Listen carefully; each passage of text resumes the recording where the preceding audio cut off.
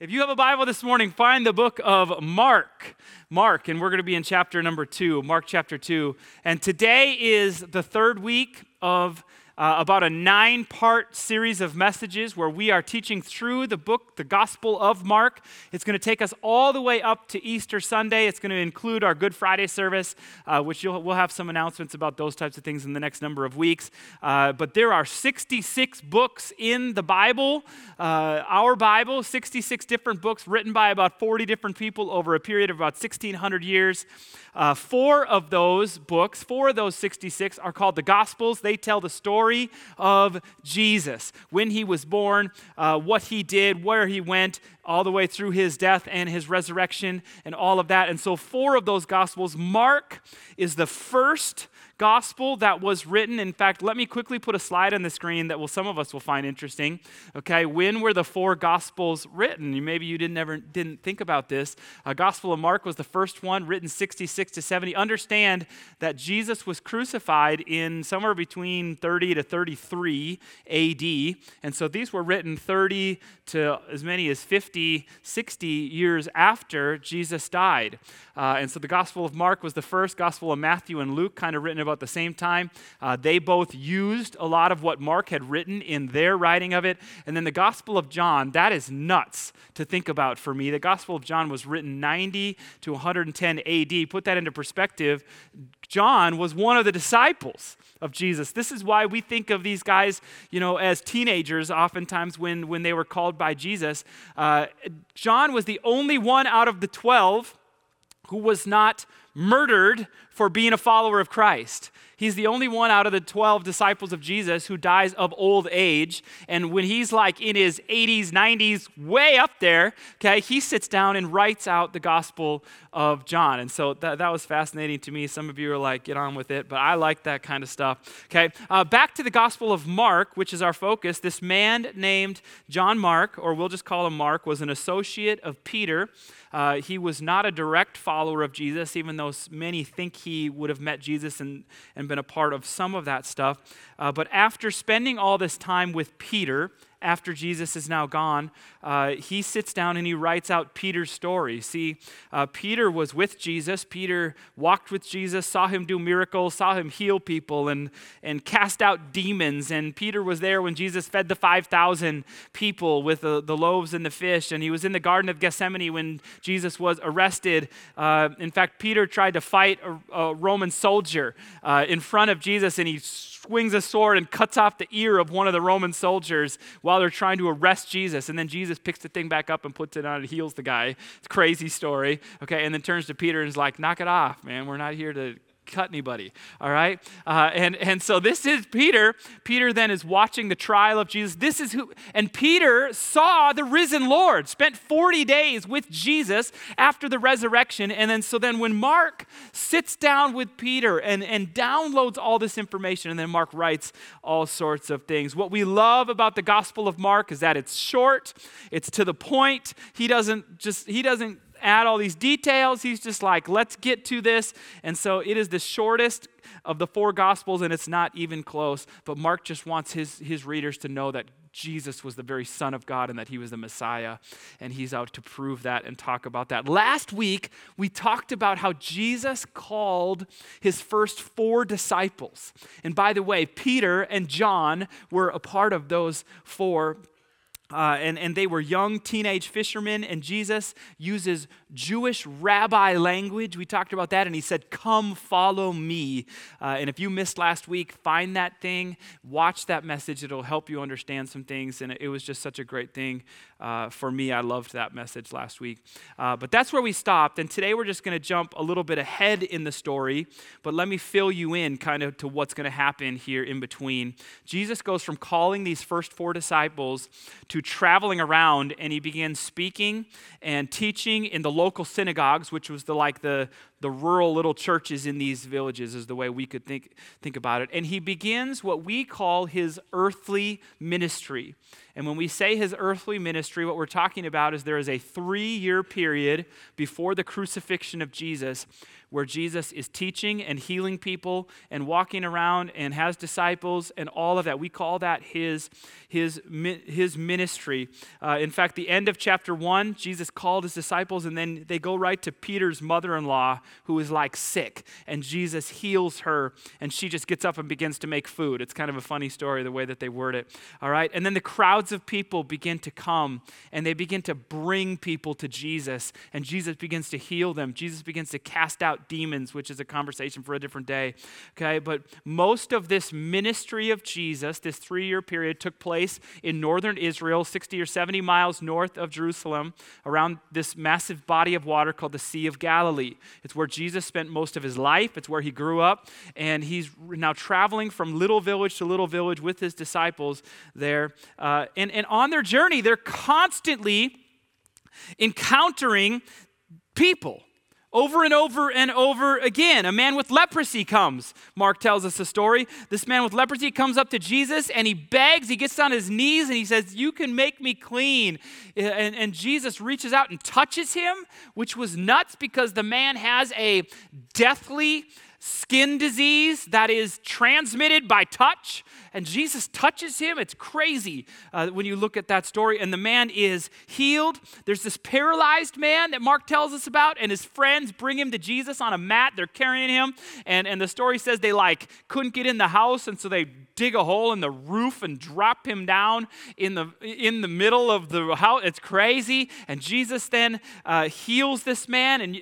But we begin to see this pattern of he's traveling, he's encountering people, crowds of people. He heals people, Jesus teaches, and then they move on again, and different people in different situations, but the same story kind of again and again, and all of that leads up to what we're going to see today. And that was a long breath right there that I just said all that stuff in. And so let's get into it. Please stand with me all over this place, and let's read together Mark chapter 2, and today we're going to start in verse number 13. Mark chapter 2. So we've skipped a few verses, but that was what we just missed. And so here's what it says. It says, "Once again, Jesus went out beside the lake." That's the Sea of Galilee, way up in northern Israel. "A large crowd came to him, and he began to teach them. And as he walked along, he saw Levi, son of Alphaeus, sitting at the tax collector's booth. 'Follow me,' Jesus told him, and Levi got up and followed him. While Jesus was having dinner at Levi's house, many tax collectors and sinners were eating with him and his disciples, for there were many who followed him." Verse 16, "When the teachers of the law, who were Pharisees, saw him eating with the sinners and tax collectors, they asked his disciples, 'Why does he eat with tax collectors and sinners?' And on hearing this, Jesus said to them, 'It is not the healthy who need a doctor, but the sick. I have not come to call the righteous, but sinners.'" All right, I'm excited about this. Let's pray. God, we just take a deep breath and we invite you here into this moment right here, right now. I pray that you would show us things through your word. I pray that you would speak. I pray that we would be encouraged and moved and challenged and changed. And God, we truly want to encounter you today. God, use me and help me sincerely. I humbly pray, God, that this would not be about me, but this would be about you. And so, Lord, we just give this to you, and it's in your name we pray. Amen, amen. All right, give somebody a high five and have a seat.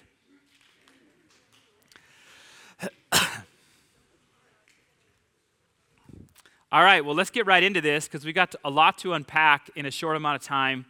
And so verse number 13, again, we're seeing this pattern play out. It says, "Once again, Jesus went out beside the lake, and a large crowd came to him, and he began to teach." And so Jesus and his disciples, at least his 4 disciples at this point, we're really not sure, which would have been Peter and Andrew and James and John from last week. They're walking from place to place with Jesus, and this large crowd shows up. This is going to start happening over and over and over again during this 3-year period of Jesus. And in this northern rural place of Israel around the Sea of Galilee, there's all these people that have come and large crowds. Why are there crowds gathering around Jesus? That's a question we could start with. And the simple answer is, well, everybody's talking about him. Everybody's saying something. We live in rural Minnesota here, and you understand how people can talk and the way people get excited about certain things, and now everyone's hearing everything. Could you imagine if there was somebody in our little community who all of a sudden is doing crazy things, like miracles are happening on the street, and all of a sudden you're walking by and you're like, isn't that John? I thought he had a broken leg. Didn't he have a broken leg? I think he had and you're like, John, what's the deal? Jesus, this guy healed me. And then you're like, well, there's the guy over there. Doesn't he have leprosy? What's going on? How does he? And so you can feel what's happening here. And everyone's walking around and they're saying, hey, Jesus was teaching over there. He was saying this stuff. Isn't that nuts? And people are like, really? That's crazy. And so people start to flock. People start to come. And so we just have crowds of people who are curious, people who are trying to figure out what's going on. And so at this point in the story, all these people aren't necessarily interested in following Jesus. They're just almost trying to see a show. And so these crowds would form. Jesus would heal people. And then he'd sit and he would teach, and the crowds would be astonished by the words that came out of his mouth. He spoke with such power. He spoke with such beauty. Nobody else said things the way that he was saying. Some of the things he was saying was controversial. Jesus was saying things, difficult things, but he also spoke with this like tone of hope as well. And so people are fascinated by this man. They're fascinated by Jesus. And we don't see this quite yet, but we're going to see it here in the next few verses, and that is that the religious leaders start to notice. The religious people. And we've got this new rogue man who's walking the streets talking about God stuff that we don't always agree with, and we're not really sure. Is this man actually real? Is he from God? He's doing miracles, but I don't know what to do. And so we have all this tension that is beginning to form as the religious leaders, the teachers of the law, which is the people who taught the Bible for a living, okay? And so they are trying to figure out they are intrigued, but at the same time, Jesus is doing some things that are upsetting. Things that a good religious teacher would not do. A lot of it has to do with who Jesus is spending his time with. Not only does he have a handful of disciples that no other rabbi would choose, which we learned last week, but he spends time with super messy people here. And I mean, the man with leprosy, like a religious person, you don't touch someone like that. That's unclean. And so just understand, God would not be okay with that. Can you feel that and hear that in the way that there's, okay? And so we're just a few pages into Mark's story, but something is already going to and is beginning to brew with Jesus and these religious people.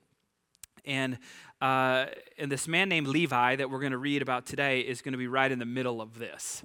And so as verse number 14, it just said, as Jesus is walking along, he saw Levi sitting at this tax collector's booth.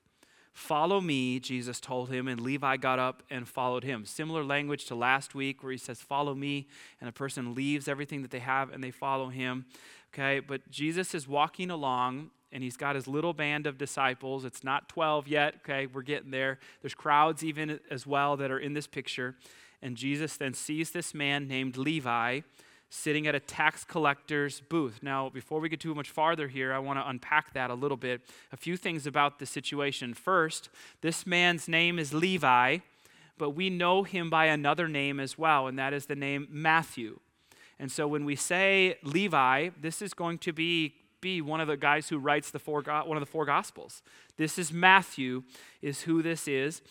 He's going to become one of Jesus' closest followers, a disciple of Jesus. He's going to walk with Jesus, talk with Jesus, sleep in the same places. He's going to see Jesus do all these amazing things and miracles. He's going to sit with Jesus at his feet as Jesus taught all this stuff, okay? And so this is who this is. So when we read, there's a tax collector named Levi, that's who we're talking about. Second thing, if you don't understand the first century Jewish political system and what was happening in this time, this matters to this conversation as well. The Jewish people had been overthrown by the Roman Empire. And so though the Jewish people were in a way free, kind of. There would have been Roman soldiers on the street that they would have walked by, and they had to pay taxes to Rome. Rome was not helping them in any way. This isn't Rome taking their money and then giving them new roads or doing anything like this or helping their poor. This is Rome who has overthrown them and is now requiring them to pay taxes. And they were the superpower of the day. Nobody stood up to Rome. Rome was hated by the Jewish people. In fact, many good Jewish people, and we even see this in the disciples moving forward, they believe the Messiah is going to come to free them from Rome, not to free them from their sins and all this. That's the stuff that, like, they think the Messiah is going to come as a military leader to set them free from the Roman Empire, okay? And so they hated Rome. And to make things even worse, to set up our situation for today, Rome would recruit Jewish people to actually collect the taxes for them. And these Jewish people who would get a job hired by the Roman government would become wealthy, taking money from their own people and giving it to the enemy. And the way that they made their money was to actually cheat their own people, to charge them more than they should even have to pay. And so can you imagine the feelings and the emotions that a regular Jewish person walking down the road has towards a Jewish tax collector who is cheating their own people, becoming rich for the enemy? Can you feel this? Like this is what is happening here. Tax collectors were hated in this time. In fact, most of the time when you see the word tax collectors come up in the Bible, it'll say tax collectors and sinners. Puts it in that category right there. That's just, and we'll see that actually come up here as well. And so back to our story, Jesus is walking along the road. He's got these random fishermen as his disciples now, and everyone's looking around and saying, why'd you pick them? Crowds of people are happening, crowds of things, all this is going on here, and Jesus then sees this man, Levi, sitting in a tax collector's booth and reading into this situation a little bit here. I imagine the disciples following Jesus, like they walk up and they see the tax collector right there before Jesus even says something, and they immediately do what they just always have done. They start whispering to each other, and they start saying, look at that punk with the smirk on his face. Someone should give him what's coming to him. You know what I mean? Like this. And it's like they're saying, hey, I hope you fall over dead. You know, because this is who we have here in the story. And it's to that man that Jesus turns to and says, come follow me. It brings it to life a little bit. As now the disciples who have just signed up for this are like, wait, he's a part of our team too? I'm not so sure about this, Jesus. What are you doing? Like, nobody likes him. And so this is, and the story says that Levi then gets up from his tax booth and just follows Jesus. I mean, everything is just crazy about this story, and now you have this little guy walking in your group. I can't even imagine what this would have felt like. And so now verse number 15, is just a continuation of the story. Levi gets up, okay, and then verse 15 says, while Jesus was having dinner at Levi's house, many tax collectors and sinners, you can see that language right there, were eating with him and his disciples. For there were many who followed him. When the teachers of the law, who were Pharisees, saw him eating with the sinners and tax collectors, they asked his disciples, why does he eat with tax collectors and sinners? By the way, we had 3 times right there where tax collectors and sinners was in the same sentence, if you saw that, okay? Now, we don't know if this right here happened that same night. We don't know if this was a month later. We really don't know. Like, Mark, again, leaves out so many details, and he's just trying to get to a point. And so some of the timeline stuff, we just don't know what was happening here. But Jesus and the disciples end up at Levi's house for dinner. And now this makes sense, by the way. Unlike the fishermen, Levi has money. And so Levi has a home. And he has a home where he can have a whole bunch of people there. He's also thought to be a little bit older than some of these teenage fishermen there as well. But, okay, so there's a big group of people at this dinner. And there's tax collectors, other tax collectors there that have been invited. And they're also there, eating with the disciples. And there's another group that Mark just calls sinners. that have also been invited to this. Sinners are in the mix. And this isn't just like everybody is a sinner and we've all have sinned and fallen short of the glory of God. Like when Mark calls them sinners, what he's implying here is we're dealing with a messy group of people. A messy group. In fact, this is drunks. This is prostitutes. This is people that have no regard and no respect for God at all. And the teachers of the law and the Pharisees, which are the religious leaders and the most religious people of the day, understand this. This is what they did for a living. They see this Jesus, who is this rabbi, but they're not sure he's a rabbi, even though he talks like a rabbi, and he calls disciples like a rabbi, and he's supposed to be a spiritual leader, and now he sees them, this rogue rabbi, eating with these people. This is crazy. Like we read this and we think, oh, Jesus is just beautiful, isn't it? He just loves those. Can you just understand with me for a moment how nuts this is? That these types of people are sitting at the table, across the table, next to Jesus, across from Jesus. We have this type of stuff happening. He's sitting down and having a meal, and across from him is a prostitute. Can you feel it? I don't know if she took time to change her clothes or what she, feel that. And right next to him over here is, it's some, the town drunk who walks and stumbles out of the bar every night and has been arrested over and over and over again and is just unruly. And this is who we have here. They're cussing. They're telling dirty jokes. They're these people haven't showered in a month, some of them. And when we paint the picture like this, can you see why these religious leaders say what they say? And it's so easy for us to make the religious leaders out to be these horrible bad guys, and in a way they are. In different ways they're going to kill Jesus eventually. But we have to admit that what Jesus is doing here in this hyper-conservative, rural, religious culture is just unfathomable. It's just nuts. And so the religious leaders, they don't ask Jesus, but they kind of whisper to Jesus' disciples. They say, why does he eat with these people? And there's a hint of arrogance in their voice, as they are better than them and some of that. But it's also just a really normal question for them to be asking. In fact, I'm sure that question has crossed the minds of his disciples as well. I mean, just feel that. Verse 17, on hearing this, Jesus said to them, it is not the healthy who need a doctor, but the sick. I have not come to call the righteous, but sinners. And so the religious leaders are whispering, but Jesus hears it, and he turns to the religious leaders and just confronts it head on. And he says, it's not the healthy people that need a doctor. It's the sick. I haven't come to call the righteous. I have come to call sinners.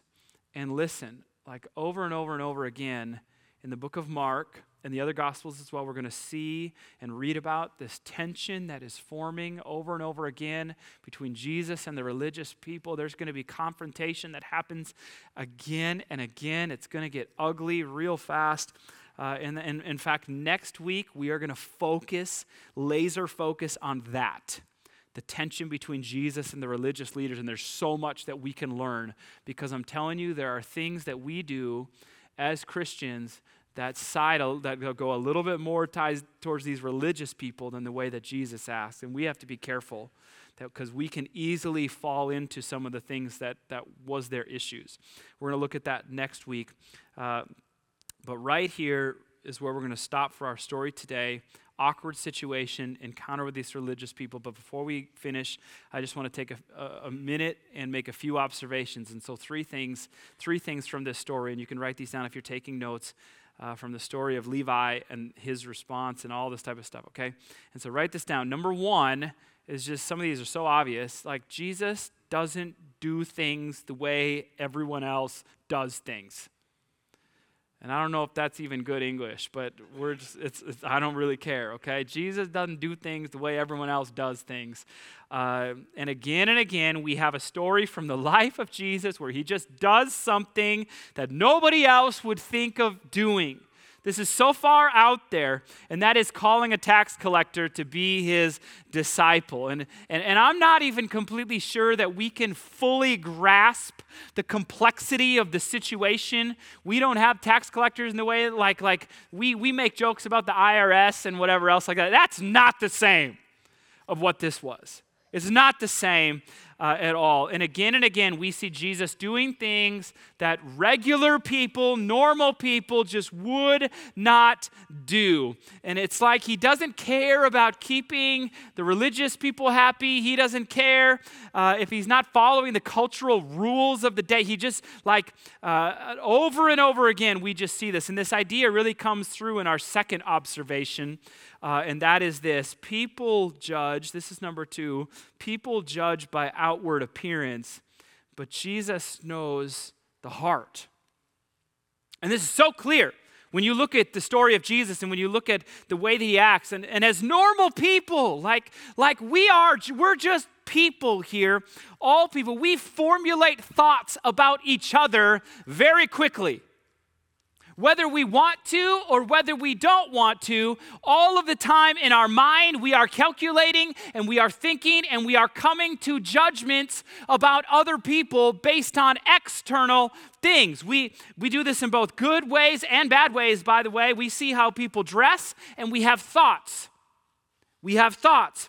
We see how big or small somebody is, and things go through our mind. We see how much makeup a woman is wearing, and we have thoughts, both positive and negative, but thoughts are there. We hear people talk, and we immediately come to conclusions about different things. We watch people interact with other people, and automatically our brains are coming to conclusions in those things. And even this morning, when you walked in and you interacted with people and different things in different ways, you have had thoughts go through your mind about somebody else based on external things. This is who we are as people. It is normal, it is natural, and we don't like to use the word judge around here, do we? Or like as people, because none of us like the idea that we are judging other people, but we are absolutely making judgments about other people all the time, and it never stops. We do, subconsciously. We don't even know it's happening. We can't turn it off. It's part of how our God-given, God-created brains work, but we are constantly judging the book by its cover. We constantly do this. And no one's agreeing with me. No one's nodding with me here. You're like, no, I don't do that. I'm so much deeper and bigger than that, okay? But we do it. And partly it's because we cannot see what is on the inside. We can't see it. And we can't truly judge a person's heart. We can spend a whole bunch of time with people, and the more we get to know them, the more certain things are going to come out and we can make conclusions and that stuff. But that's really only possible with a few people. We're talking about interacting with people all the time, everywhere. But just understand, Jesus is so different. He sees people's hearts. He knows. I mean, why in the world would Jesus choose this tax collector? It just doesn't make sense. Every person and their brother walked by the tax collector and made judgments about him from external things. But Jesus responds in this radical way. Why? Because he can see something different than everyone else can see. In fact, the story that Mark tells immediately before the story with the tax collector, with Levi here, is where a group of friends bring this paralyzed man to Jesus, and they drop him through the roof, and Jesus turns to the man who is paralyzed, and before he heals him, he's kind of making a point, and this is more with the religious leader, but he tells the man, your sins are forgiven.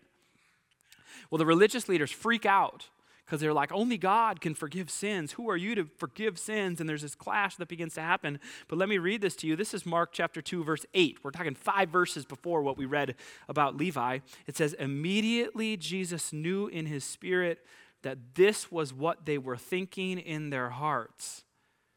And then we go on, and you can read the rest of that. But he knew in his spirit what they were thinking, okay, in their hearts. In this situation, the people saw good in the religious people, but Jesus sees their hearts and sees what is not good.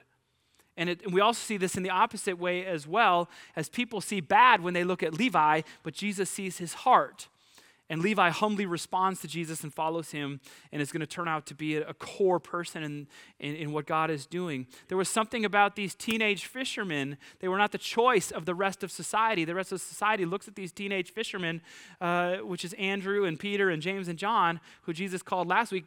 Society looks at them and says, well, they dropped out of school. They're doing their family business. They really need a shower. They're from rural Israel around the lake. This is what they do all day long, every day. Not so bright, or whatever. That's what normal people look at them and see that. Jesus, for some reason, we know the reason. He sees something different.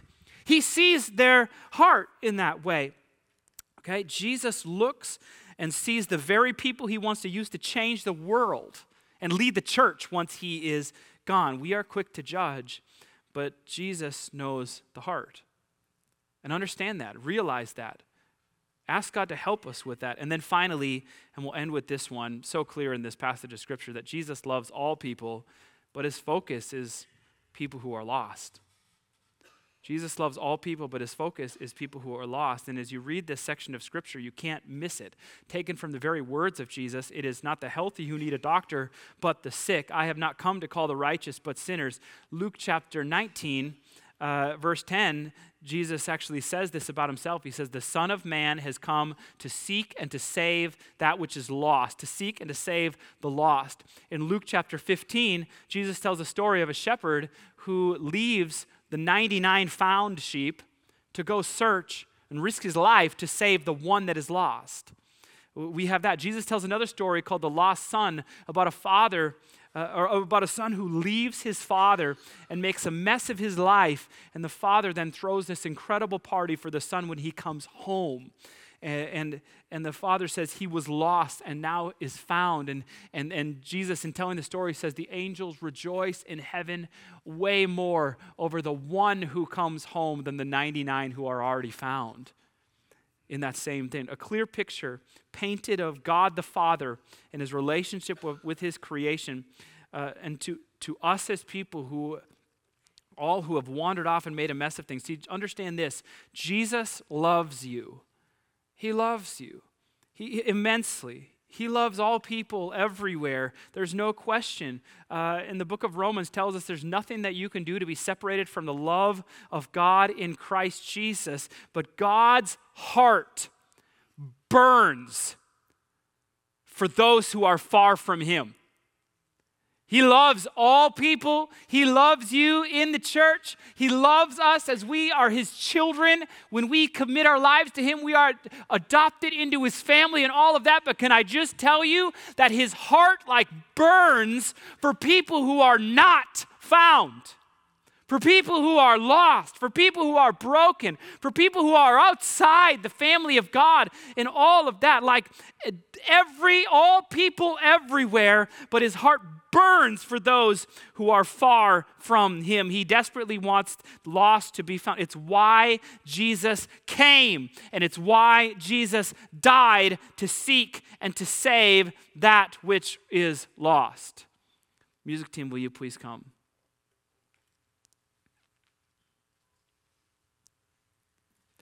My prayer for this morning is just, God, help me see people the way that you see people.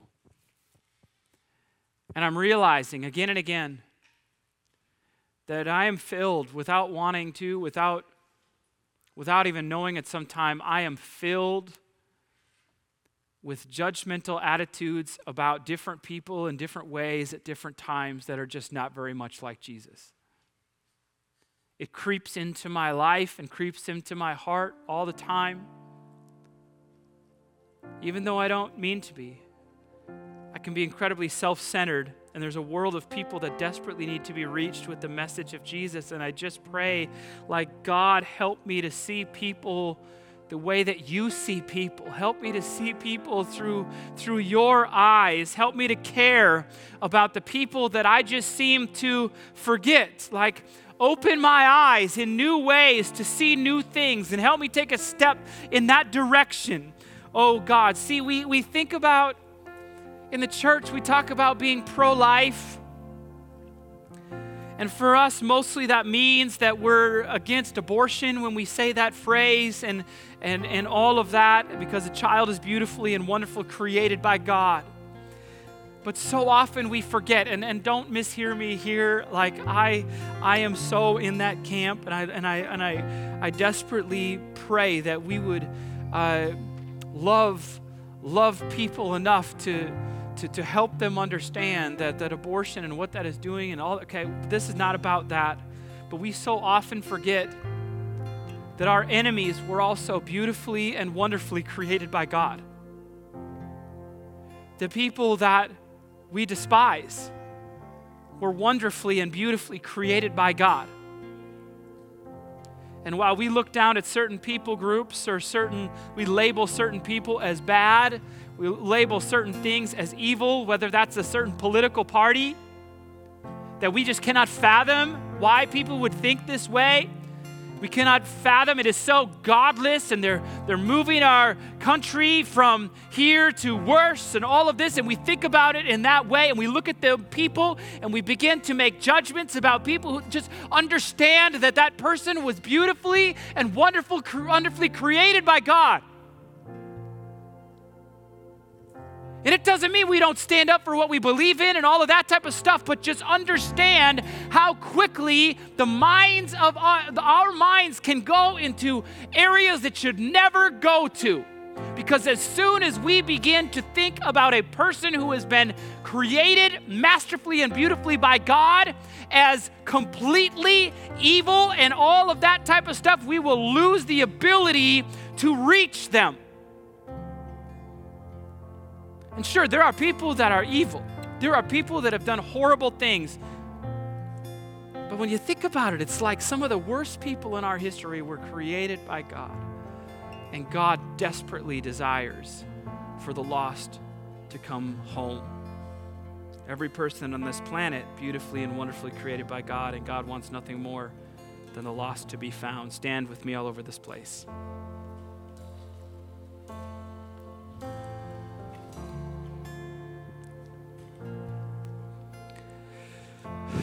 God, we just pause for a moment.